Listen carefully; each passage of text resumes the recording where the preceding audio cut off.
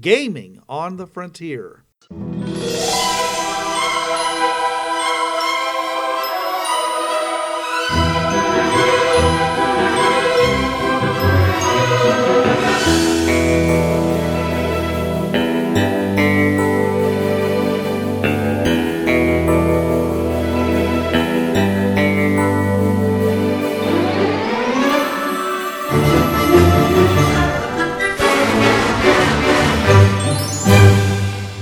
Now, your host. This is Bruce. This is Trav. And John's not with us. Welcome to Gaming on the Frontier, your gaming podcast where I'm sending the message to you. My mind to your mind, my thoughts to your thoughts. Shouldn't be thinking like that. You're a church-going man. Ooh, you dug too deep. Trav and I are continuing our talk, actually, adventuring on a truly advanced planet or culture. So we're going to pick it up under instrumentality telepathy. Okay, and I have that on my list as saying, not only, do we have a device that allows one person to read another person's mind, to communicate with them. And I'm hoping, the primary reason I would think of someone doing this would be for two reasons. One is that probably some kind of spooky physics would be going on so that you could actually communicate with each other over any distance, possibly at any time. But most likely at any distance. So you'd have fashion-like communication, mind to mind. The second reason is because it would probably be very covert, because there's no connection, there's no real emission occurring outside of your connected minds. So therefore, whatever was said between you two, or three or four, depending upon whether they had a group mind option, then you would be able to do that without worrying about people intercepting your communication. Okay, so it would not be what I had said before the taping was mechanized hive mind. Because usually you're in a hive mind. The convention I get is that, oh no, everybody knows everything. Everybody perceives what everyone else perceives. Okay, so this is more of a, you have the ability to contact anyone you want. It's almost like mental instant messaging. Yeah, I mean, except for the fact is that it would be like a real thought, like a real sentence. Kind of like your internal dialogue that you engage in. I don't know, I do it all the time where I'm literally having discussions with myself all the time. So you'd be having that with somebody else. I would think that with, since it is an instrumentality, they would be able to make all the voices sound different, so you wouldn't have this situation we talked about where if somebody was actually engaging in telepathic communication with you, it might sound like your own internal dialogue. So you wouldn't know which were your thoughts and which were the thoughts that were coming into your mind from somebody else. Using some kind of a device that was created, maybe you would get different voices. Just like you can change your internal dialogue to be a different voice if you wanted to. You could have them talk like Roy Rogers, or talk like Darth Vader or anything like that. You can make that happen. So theoretically, since it is a device that's been created, then they would have more options that, than you would normally be able to do yourself. Okay, you're coming off the fringe paths, and that, let's say it's a function that anyone's there, it kicks in, however it comes about. Nanites, a harmonic mental field around the planet, whatever.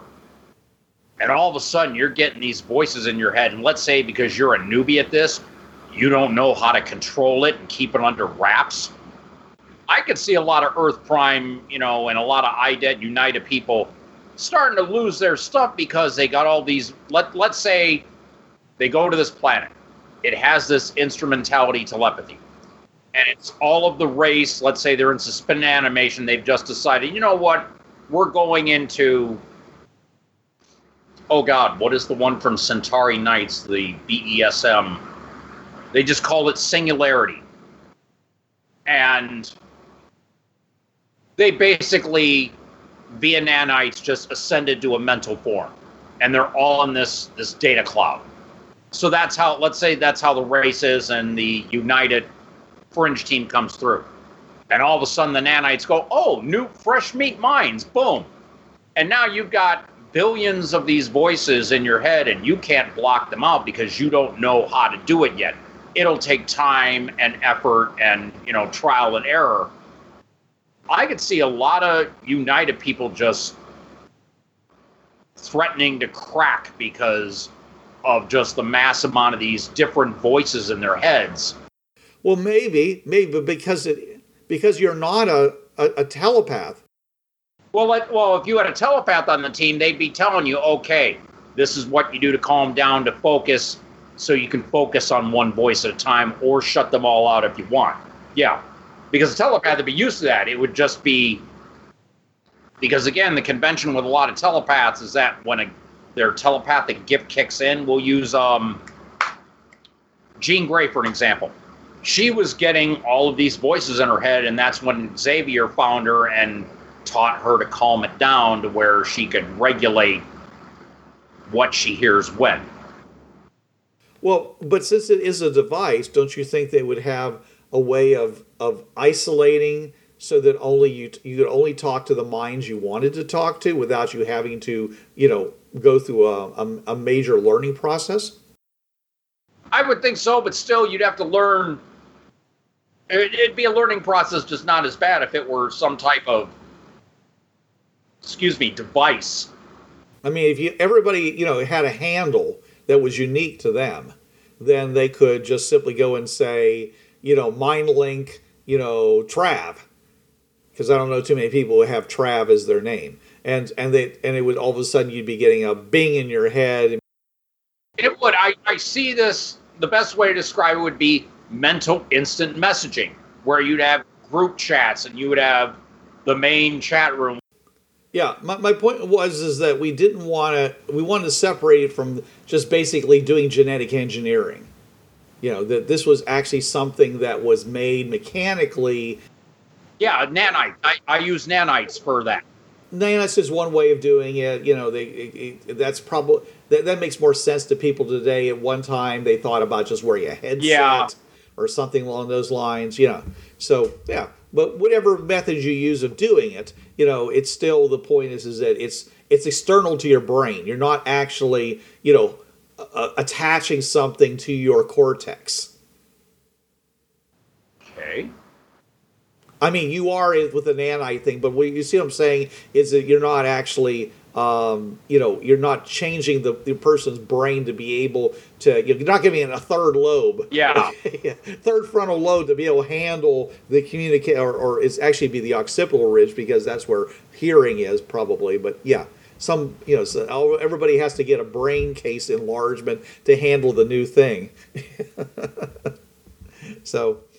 Yeah, that was just kind of it, where you could make it could be small, it could be large, there could be rows of booths like they used to have for telephones, where people could just get in and talk to each other, spend time with somebody across the globe, But the truly advanced one was literally where you just simply go and say, just basically say, I want to talk to John, and all of a sudden,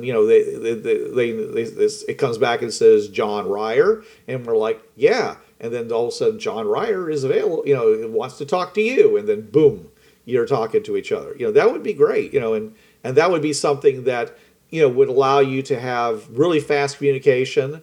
There could be whole television. I mean, every time where someone's trying to reach somebody, and they're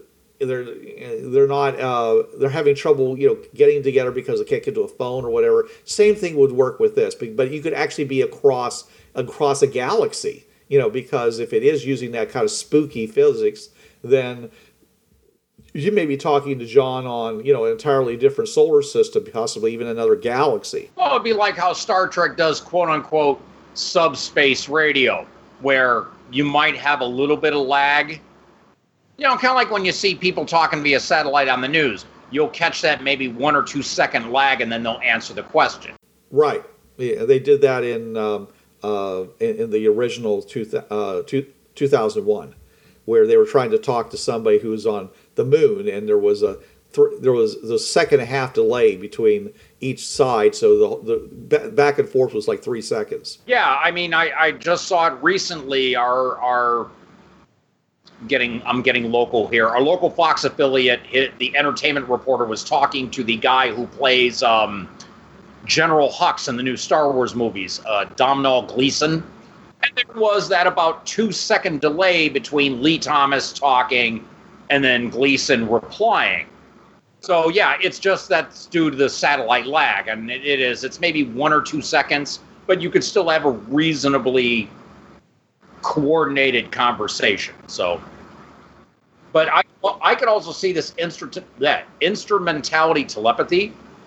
Let's say it allows things. I mean, it could be used as a weapon. Let's say, and what is the term from the Smart Light PDFs I have? Memetic viruses. Basically, you are hacking other people's brains. You're getting in that deep into through the nanites, they can access all your thoughts and senses. That could be some dangerous stuff. Things like, let's see, in the cyberpunk realm, they called it black ice, intrusive countermeasures, electronics. You could get in there and just really ruin somebody's day, because you could sit there and subvert their senses, their sense of balance, their sense of time. You could lock them in their own little like cyberspace realm where they're just outwardly they're catatonic and they're living. You could totally override every facet of their brain if you hack in good enough. I could see this as a very scary, just as a really bad weapon.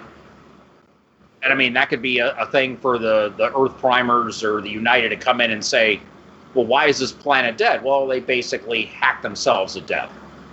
The system is still running. It's just, it was so long ago, everybody just basically fought via mentatics, so to speak. So yeah, that could be a very creepy weapon to use. And of course, any technology can be weaponized. I mean, Oppenheimer didn't want to make a bomb. It was the U.S. government that said, no, we're making a bomb. Hence, I've become Death, the Destroyer of Worlds. So yeah, I could see this. It's definitely a double-edged sword, and it definitely is a very cool thing to have, because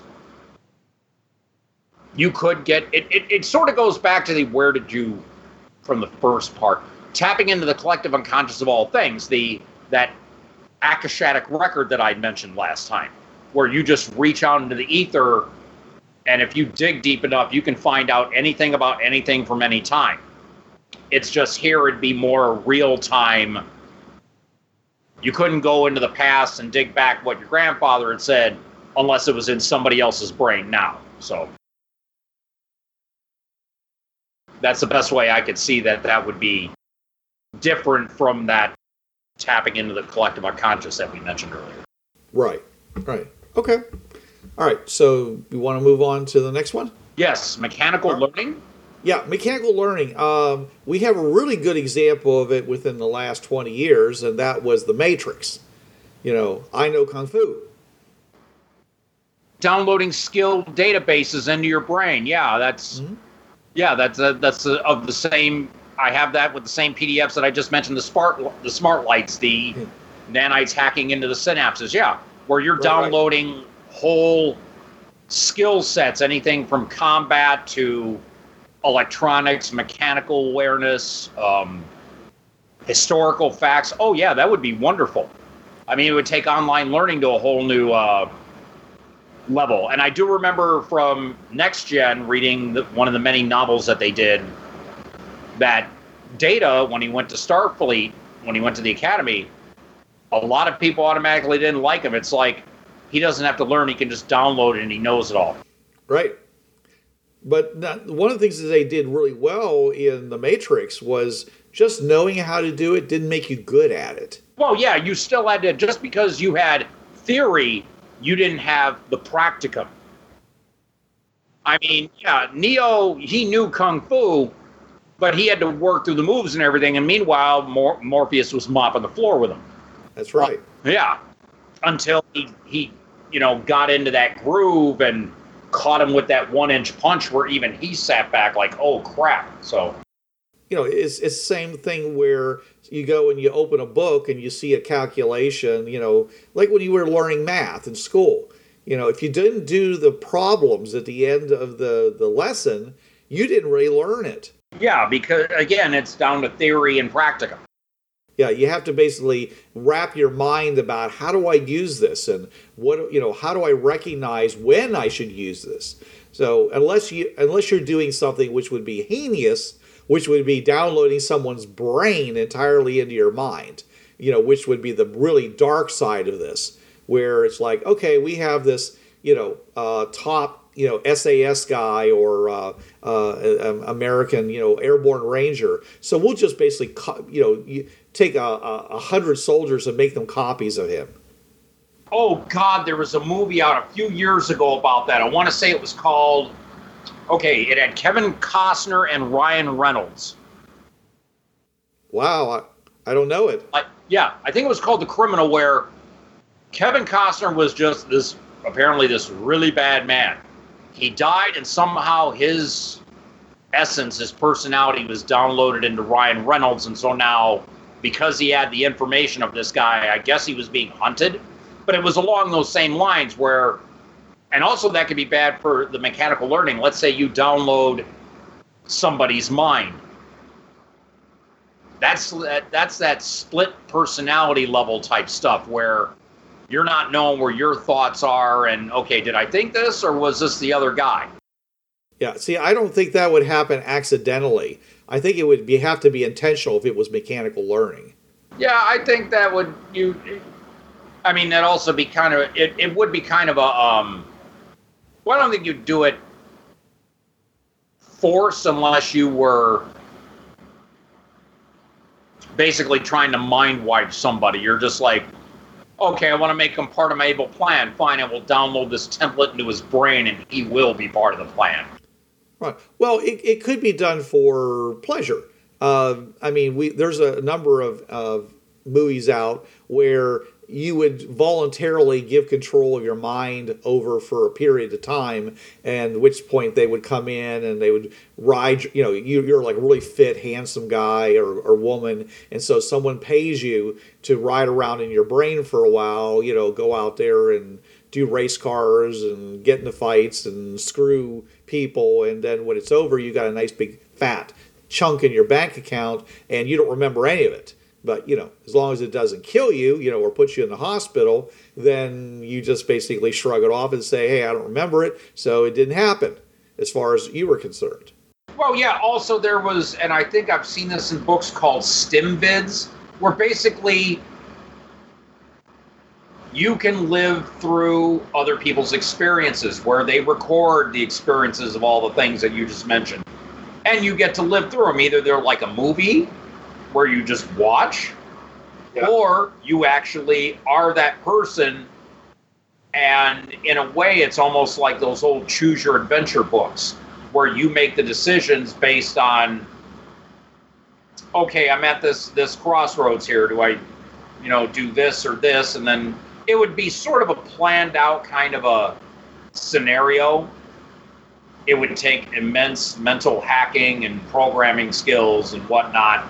But you make these videos. I want to be an action hero. Well, they download the action hero program and you go through like a fight scene in a movie, like a bar fight or whatever. Yeah, I can see where it would be. Like Total Recall. Entertainment for like what? Like Total Recall. Yeah. Like what it was supposed to be. Where you get to live, for a period of time, as an action hero or, a spy or whatever. Oh, yes, get your ass to Mars. Yeah, okay. Yeah, okay. Trying to recall what other instance was it where it was mechanical learning.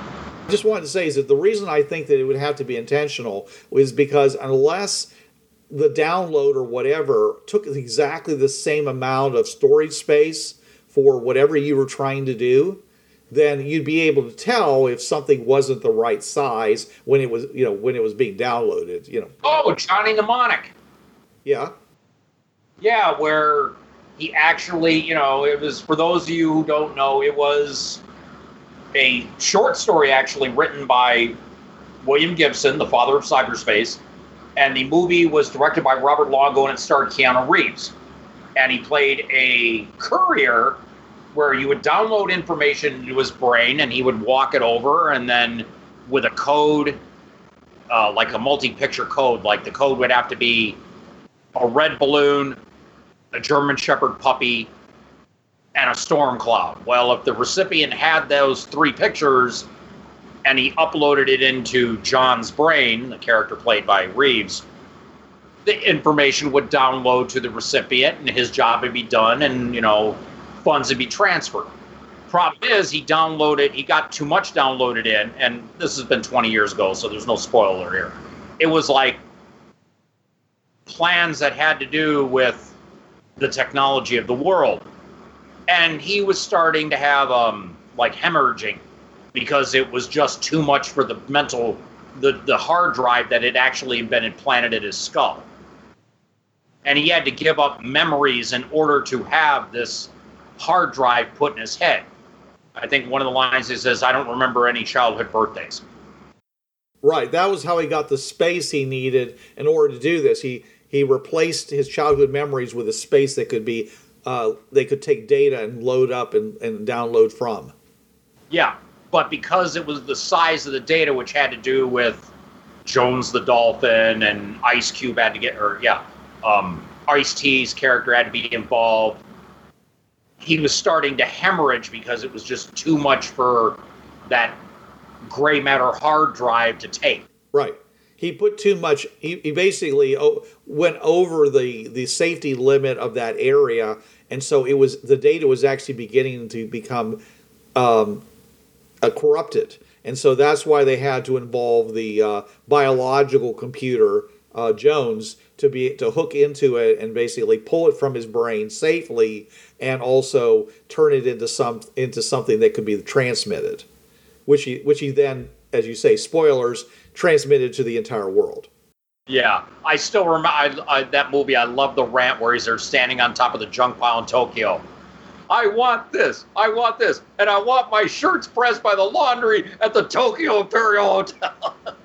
He just goes off in this rant because he was tired of doing all this and he just wanted to relax. Well, his was a very, very, white collar job. I mean, his job was literally, to walk in, put this thing on, fill it up into his brain, walk it over to someplace else because it was the most secure way of transmitting data, and get paid enormous amounts of money for this. And then he'd go out to a nightclub and buy $100 shots of whiskey and stuff because he was rich. So having to basically be chased through the sewers and beat up and all the stuff that happened to him in this movie, it was not what he wanted. It was yeah, but the rant was beautiful. It really was. I'm surprised that nobody's taken that and said, yes, this is white privilege. Oh, we might want to edit that. Anyways. No, come on, it's a joke. But you can use it, because this guy was very entitled. He was very used to having really, really nice things. He got learned to be spoiled because, again, he was paid well for the very dangerous job that he was doing. Yeah, it was not only dangerous for his brain because, of the possibility of what ended up happening, but just there are people that wanted that information and, he could be captured, tortured, killed, yeah. But up till then, he'd always had somebody watching his back and it was safe. It never was something so valuable that it was worth literally having a bad guy manhunt on him, Yeah. It was just, he had real, he didn't even know either because he just simply took the job. Nobody told him that his life was literally going to be on the line every second, and that the death squads were going to be coming after him. And he didn't know what the information was because he never got to see it. It was downloaded in and it was blocked away from. any more than you would if someone basically handed you a file, a file called 001 MP4. What's on that file? You don't know. You're just storing it. You're copying it, put it on a jump drive. You never know what's on it unless you put it through a player. Yeah, he was. Everything was confidential, and just he never questioned it. It's just like, I'll get it to point B. You pay me. It's all good. End of transaction. Yeah. Yeah, and that's how everybody wanted it to be, but except for the people who wanted it not to happen that way. Right. So, and that's very much a mechanical learning thing, except in this particular case, the idea was not to integrate it into your existing skill set, but to keep everything separate. And they've also done that in a couple of shows where it was kind of like sitting in someone's brain like a time bomb, where at a certain point, all of a sudden, they would suddenly gain these abilities because that's when they would need them.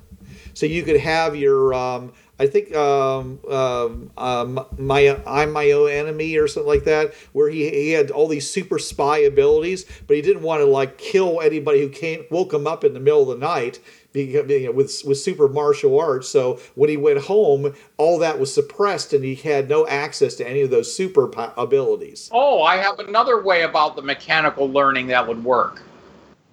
Didn't know why I didn't think of this before. Farscape, John Crichton, the wormhole knowledge that the ancients and Einstein downloaded into his brain. He could not access it until he understood the base concepts. The more he understand, the more he could draw from it. But it was a data dump. And in Peacekeeper War, it was a data dump where his temple was bleeding. Because Einstein, it's like he went back to that in-between space and he told Einstein, give me the wormhole weapon knowledge. He comes back and he's there wandering through Moya and Scorpius is happy and he's like, get out of my face. And you're seeing blood coming down from his temple because it was just such a massive data dump that Einstein had given him. So he ended up hashing it out after a while, but still, it was that much of a sort of a brute force, I'm going to cram this all into your brain type thing because you need to know. So moving on to number 7, we have creation of matter from energy without noticeable collateral effects. Okay. Sounds to me like the basic EM conversion in Star Trek transporter technology. Yes. And they're basically, they make a thing of tea, right there in front of somebody, and there's no wasted energy whatsoever. I mean, it doesn't suddenly flood the room with heat. I mean, there's no entropy involved. You just get exactly what you were wanting. It's just exactly right. And when you pick it up, it's chilled or exactly the temperature you wanted it to, instead of it being really, really hot because you just forced a whole lot of atoms together to create this object. That's a hell of a heat sink then. You would have, let's see, matter from energy, of course, you'd have to have, I'm looking here for the right word. A template. If you wanted to convert energy to say, let's say I want to make, and I'll use the term from the old DuckTales, a 3/4 Pickney flange. You would have to have the template of what a 3/4 Pickney flange was in order for, once the command is given, the EM conversion turns energy into matter in the form of a 3/4 Pickney flange. So you would have to have, in order to do this, you'd have to have the template of things, because let's say you say something, well, unless you know how to program this device that makes it, it's like the food processors in Incursion. After a while, people learn how to program, because I remember in Incursion 2, when the HCMS Chalk River got their food processor, there's a McDonald's hamburger and fries in this. That means humans have been out here that they program the stuff in. The Russian sailor ate the burger. He's like, yeah, it tastes just like I got it fresh from McDonald's. Like I just walked away from the counter with it. Because they probably, people from the Ardana knew, programmed that into the template, and after a while it got spread out to where anybody could have, a Happy Meal if they just programmed it properly, if they, call for these things. So yeah. But it would take templates in order to do it. The computer would have to know, unless it had that link that it just knew everything automatically, you'd have to pre-program whatever it is you wanted to make into this device that would do this. Let's see, create matter from energy. Yeah, and we're not just talking, and see, as you're made a good choice there, because you've got meat that has to be a certain temperature, and of course a non-uniform consistency, because anybody who's ever had a hamburger knows you got gristle in there, you got the meat, you got the fat, yep. You might have a couple of ground up veins and stuff like that because it's hamburger. Okay? Yeah. But then you also have a pickle, okay, which is cold. And it has, a kind of the salt, the dill, and but it has a gummy texture to it. Yeah. It's totally different texture, okay? And then you got let's say a piece of lettuce. That has to be crispy, and it has to be and it has to at least look like living tissue, because and so forth. Tomato and whatever else not. And so I mean, to be able to do all that and put the sesame seeds on the bun and toast the bun. I mean, we're talking, incredible, as they say, precision beyond present understanding. We can't even imagine how that would even be possible to do. The most we have now, this goes back to the whole canned haggis thing with Rich. It's a story I'm sure we've told before. They have 3D printers out now that can print edible content. Now, from what I'm understanding, it's probably going to end up being like the ramen noodles that you get in the little packages, where, there might be some taste flavoring stuff that's added as it prints it out. You could eat it. It's the whole thing. Yeah, it's something you could eat. And notice I said something you could eat. But yeah, that's what the most that they have now. It's not intricate. It's not something you'd want to live on, but they have done it. There is no way that if you eat this stuff, you would be convinced that you were eating a sirloin steak. It's not going to happen. I don't know how they do this. I don't know what they're using to print out edible content, what type of fiber.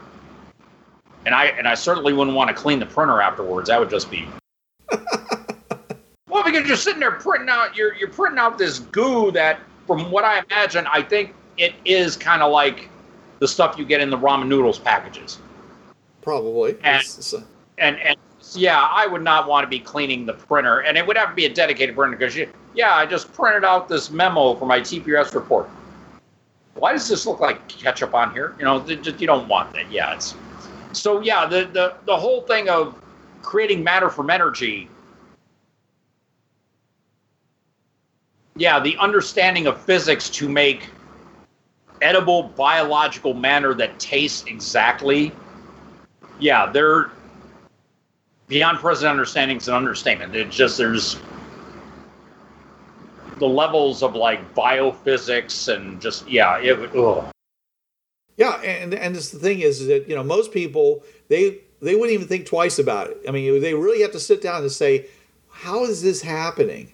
Because this shouldn't be able to just happen. I can't just go in and say, give me a hamburger, or pull up in a slot, reach in and take a plate with a hamburger, with a couple of cups with various condiments in it, and just take it back and eat it, and it's just like I expected. I mean, that should, when people really think about it, that should really boggle their mind, because of as they say, the level of detail and precision that would be required to do that is just unbelievable. It makes fabricating chips child's play.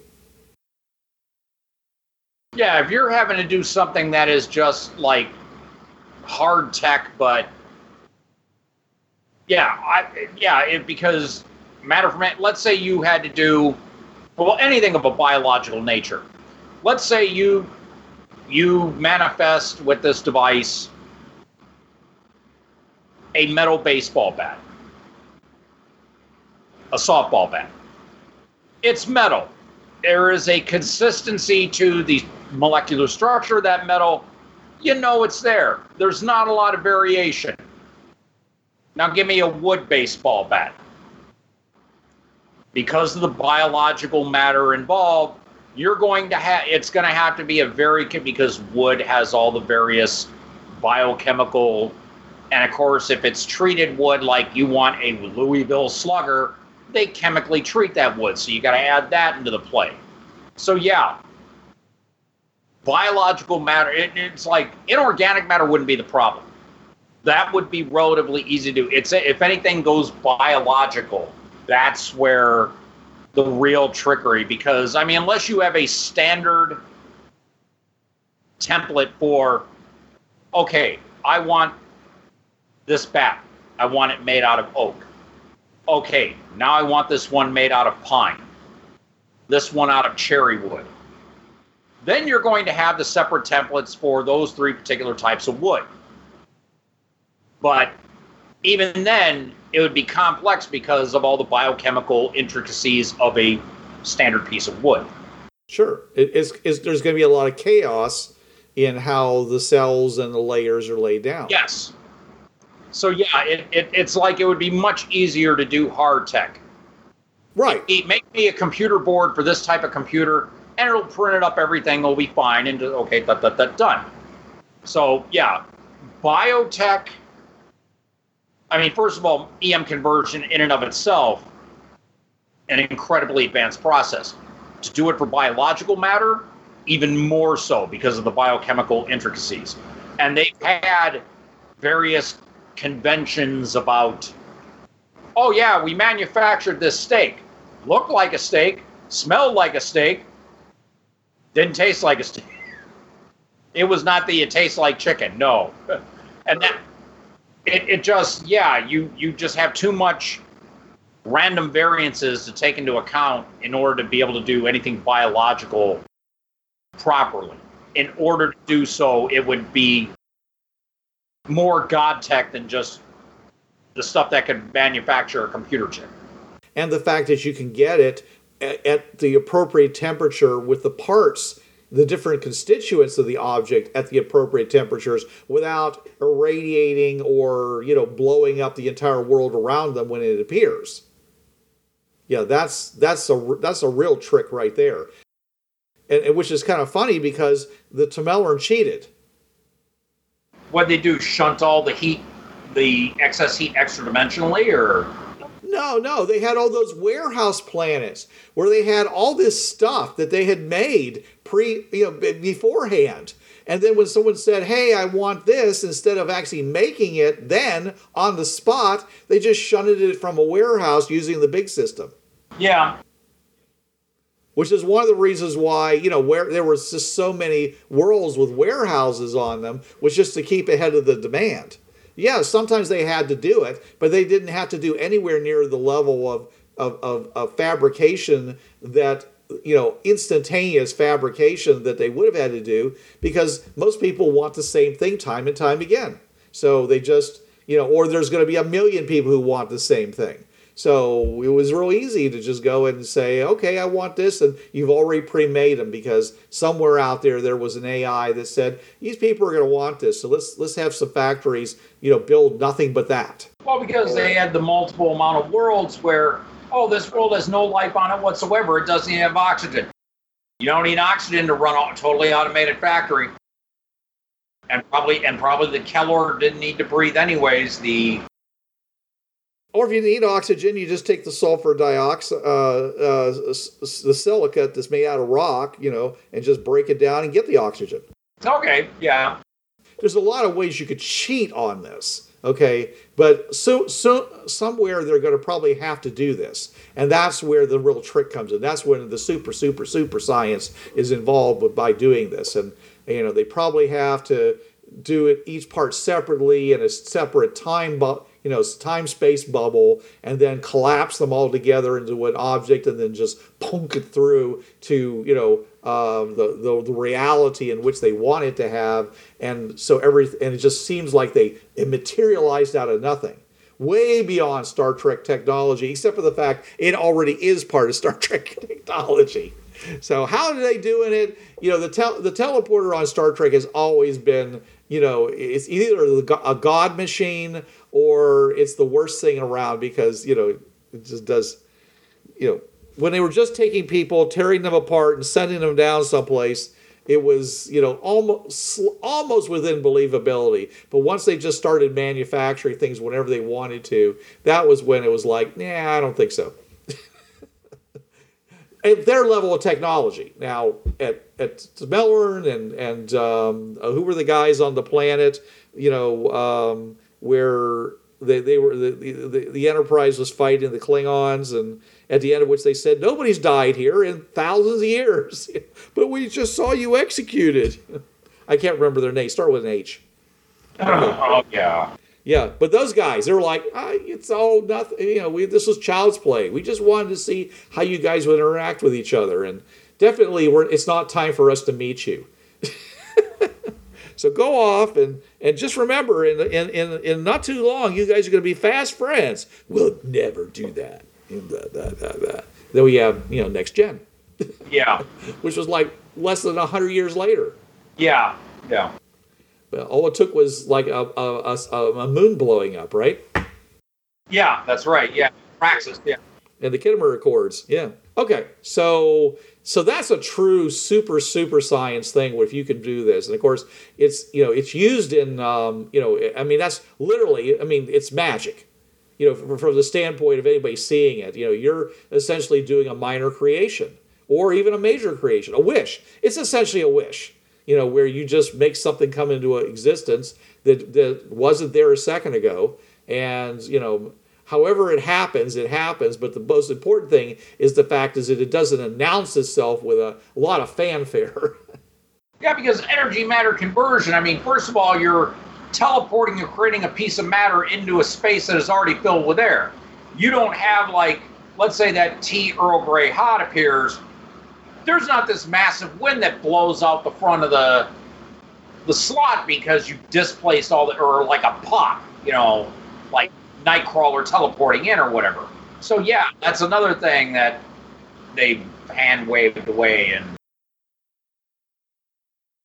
yeah, that was something after a while I watched that and I'm like, wait a minute, yeah, when I learned about displacement of objects, and it's when I started shaking my head at Next Gen. Yeah. Okay. All right, let's move on. We're now up to domination of will. So this is where you're able to essentially control somebody else, you know, with or without their knowledge, but in such a way that they will do what you want them to do without essentially shutting down, where you're essentially walking them around like a robot. You know, they move naturally, they act naturally. As far as, you know, their bodily mechanics are concerned, their senses and everything else, you're able to, you know, force them to do something that they have no will involved. They may even be fighting against it, and they have no choice. So that kind of thing would be really highly advanced. Well, yeah, in order to sit there to have the technology to access senses, motor function, memory. Yeah. Well, I mean, it really gets bad when you're doing things like stopping things like autonomic function, where your domination of their will, where you can cut their that's a dangerous thing, because it's like that. Oh God, what was it? The Dark Tower, where the sorcerer, Matthew McConaughey's character, where he just walked by, stop breathing, and that's what you do, and you drop there, and within a few minutes you're dead. And I saw that for the first, you know, when the movie came out last year, I was like, oh, okay, wow. And, you know, of course, in my mind, I'm thinking of the level of power that you would need to do that. And I'm like, that would definitely be a high-level spell or psionic power, just where you could kill somebody within a round. Well, I mean, you'd have to understand exactly how their brain worked. You'd have to have that level of knowledge to be able to not only know how their brain worked, but how their brain was working.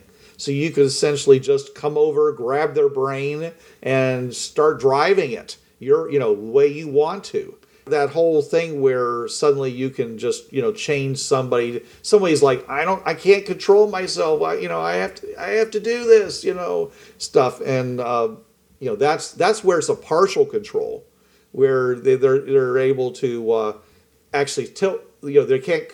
Someone is taking control of their physical body, but they've left their mind alone. Yeah. And and apparently they still can talk, but that's a fairly gross thing where they go over and they strangle somebody to death, or they throw themselves off of a cliff because they want the person to die, and or they want that person to kill somebody else and therefore be responsible, and nobody would know. So that level of control.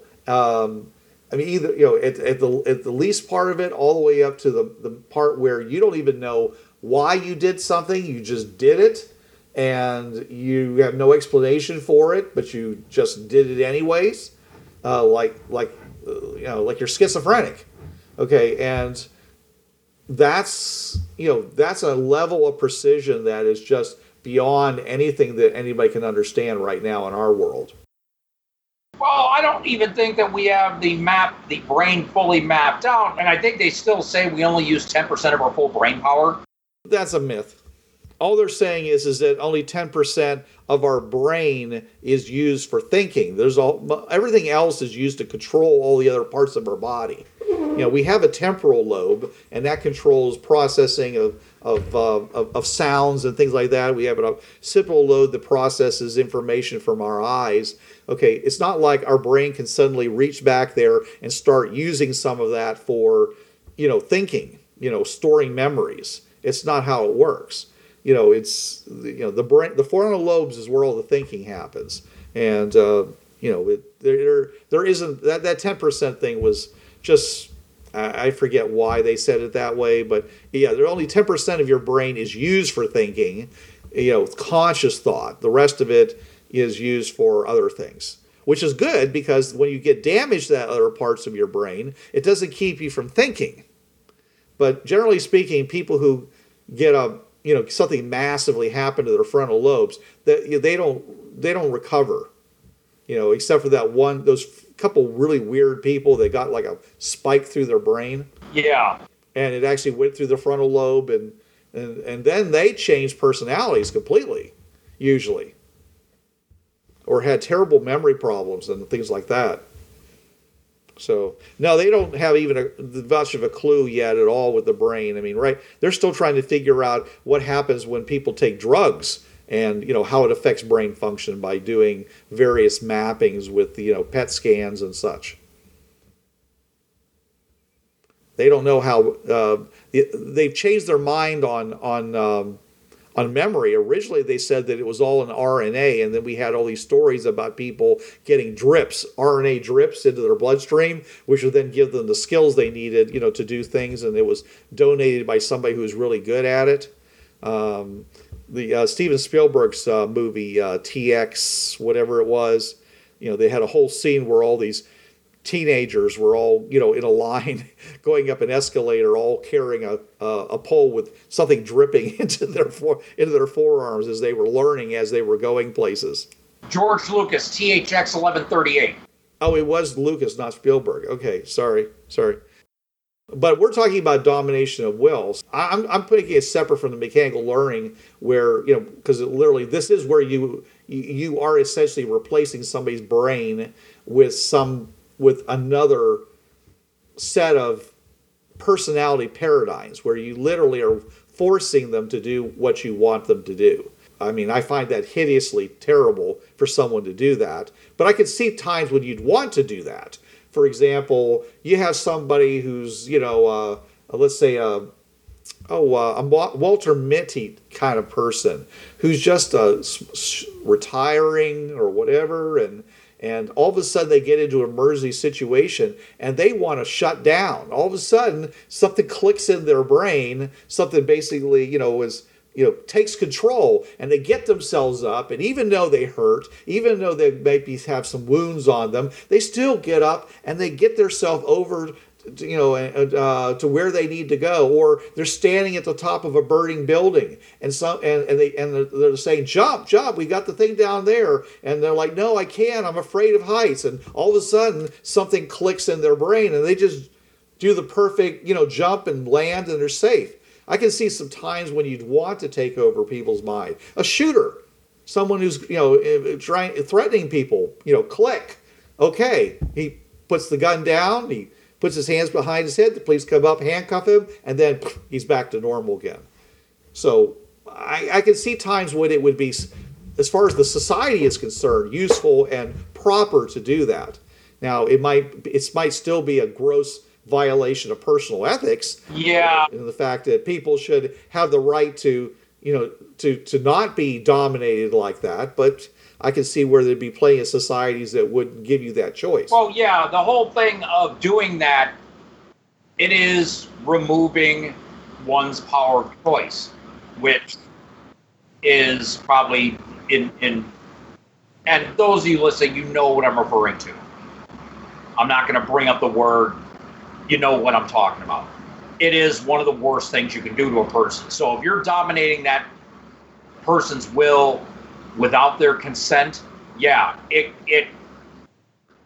in science fiction, superhero science fiction, telepaths often have a code.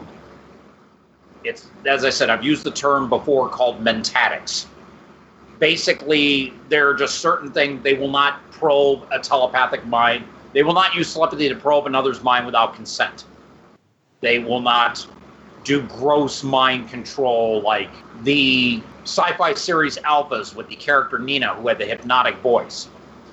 Oh no, she was doing all sorts of stuff to people, stealing cars, and she had a relationship with another of the Alphas, so after a while they broke up because he was never certain that it wasn't her voice doing it.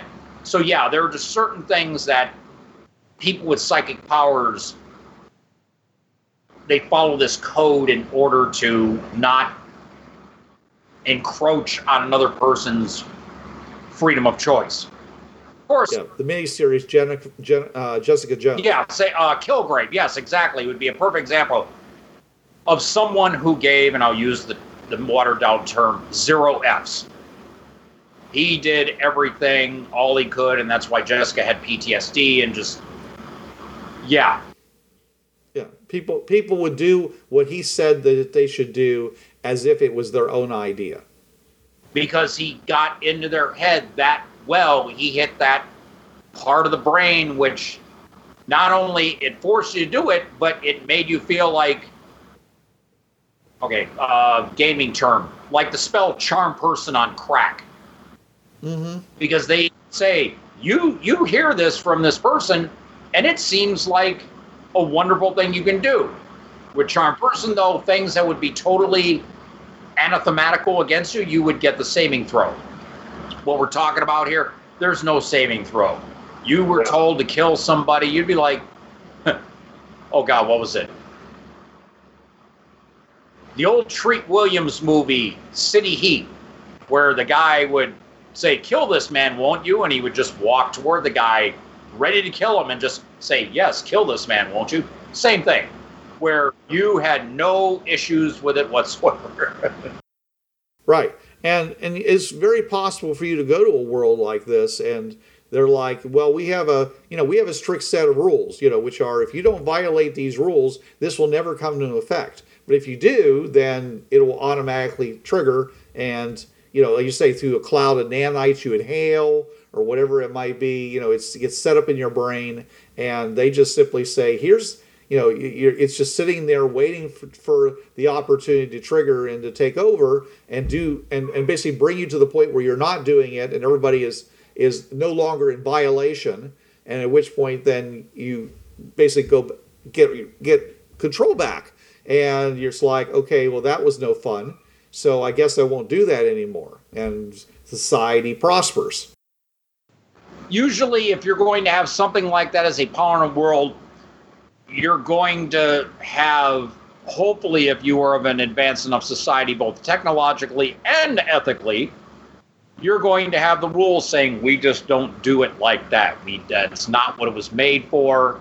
Each individual person might have their own list of things that they want as part of this. Like, I will never, have sex without the use of a condom unless it's for the purposes of procreation. Yeah. And no matter what, you're going to reach for that condom and slap it on the appropriate person, and just that would be one of your things. Or I will never drink alcohol again if you're an addict. Okay, so you walk in, you can even order the drink, whatever, but when it comes time to pick it up and put it in your mouth, you're not going to do it, and you're like, well, that was a waste. Yeah. So I mean, there might be ways of gaming that system because that's what people do, but the point is that these are things you yourself wanted to do. So there could be a whole list of things that you do as a kind of a self-help plan. And so, there's going to be some fallout because there's going to be times when you should be drinking that alcohol, but, and as an impromptu, painkiller, let's say, Yeah. Or you just got something really bad in your mouth and you need to disinfect it, and you can't because, you've programmed it out. So hopefully, you'll be somewhere where you can basically reprogram those things. So, and I'm trying to bring up the fact that there are some positive ways this could be applied because the negative ones are so obvious. Yeah. I am the great overlord. You will obey me. Yes, overlord. Thank you.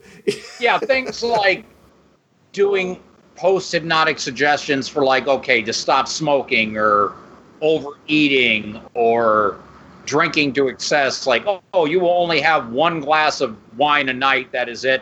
You're not going to empty a whole bottle. And okay, fine. So this would be another one of those high technologies that you'd better have the ethics in place before you go and make it because, because if you don't, someone's going to take advantage. A dark, dark path, yes. Mm-hmm. Sure. And as we've been saying, it's almost like a thematic thing we've been talking about is that apparently these putting nanites in your brain, hooking you into some kind of a computer system opens the door to so many of these kinds of things. Yeah, again, what I had found the term mimetic viruses and thought hacking, and I mean, all those things that the gray goo virtual reality, the instantaneous, communications, instrumentality, telepathy, mechanical learning, domination will, they all could be done, administered through some kind of nanite computer network that you add to your brain, which is, one of the reasons why I think cyberpunk is an interesting genre because it could so easily, some things must be really, really hard to do because otherwise you'd think that everybody would have this. This would be like an ongoing problem, in doing that. There was a really good book I read, which unfortunately I don't have in front of me, so I can't tell you the title of it. Everybody used a kind of a transporter, a teleporter, and it basically broke. Essentially, what it did was it broke them down at their origin, and it just sent the information to the to where they wanted to go, and then it would reconstruct them there. And as far as their society was concerned, when you got reconstructed, that was you. That it was perfectly fine. But what happened was that some people went and sent a virus into all the transmitter receiving stations, and everybody lost their mind. They lost their memories, and all of a sudden everybody came out, and everybody had no memories at all, and literally destroyed a starfaring civilization overnight because everybody was using them constantly, and they didn't know about it. It was only people who were, for some reason, they were like on remote installations where they didn't, they couldn't communicate or they were out of communication for a while for some reason. And then when they got back into communication and they realized that nobody was talking to them, that's when they said, well, after sending a couple people through and they still didn't get any communication, they said, maybe we should stop doing that, and came back and literally had to take care of a planet full of babies, adult babies. Yeah. Oh. And it took centuries for the civilization, a brand new civilization, essentially, to come to life. where they essentially looked at books and such that were still in existence, and they said, well, what kind of a civilization do we want? What do we care about? And so some became religious ones, other people, formatted their society along Venice, but Romeo and Juliet type of, the Renaissance, so, and that was their civilization that they wanted to be, and they, slowly worked their way up. And so in the book, you're basically seeing this from the viewpoint of somebody who's living 200 some years after the event occurred, and and this is what his life is like. And so, but anyways, that was that's what can happen if you suddenly go and start doing stuff like this, because they can erase. This is like they can give you memories, they can take them away. This is Bruce Sheffer saying there are a million worlds out there, so go explore them. And this is Trav. There's a reason why it's called gaming. It's for having fun. Gaming on the Frontier podcast is wholly owned by its hosts. It is released under the Creative Commons 3.0 license. No commercial reproduction and any use of any element of the podcast must be attributed to the Gaming on the Frontier podcast.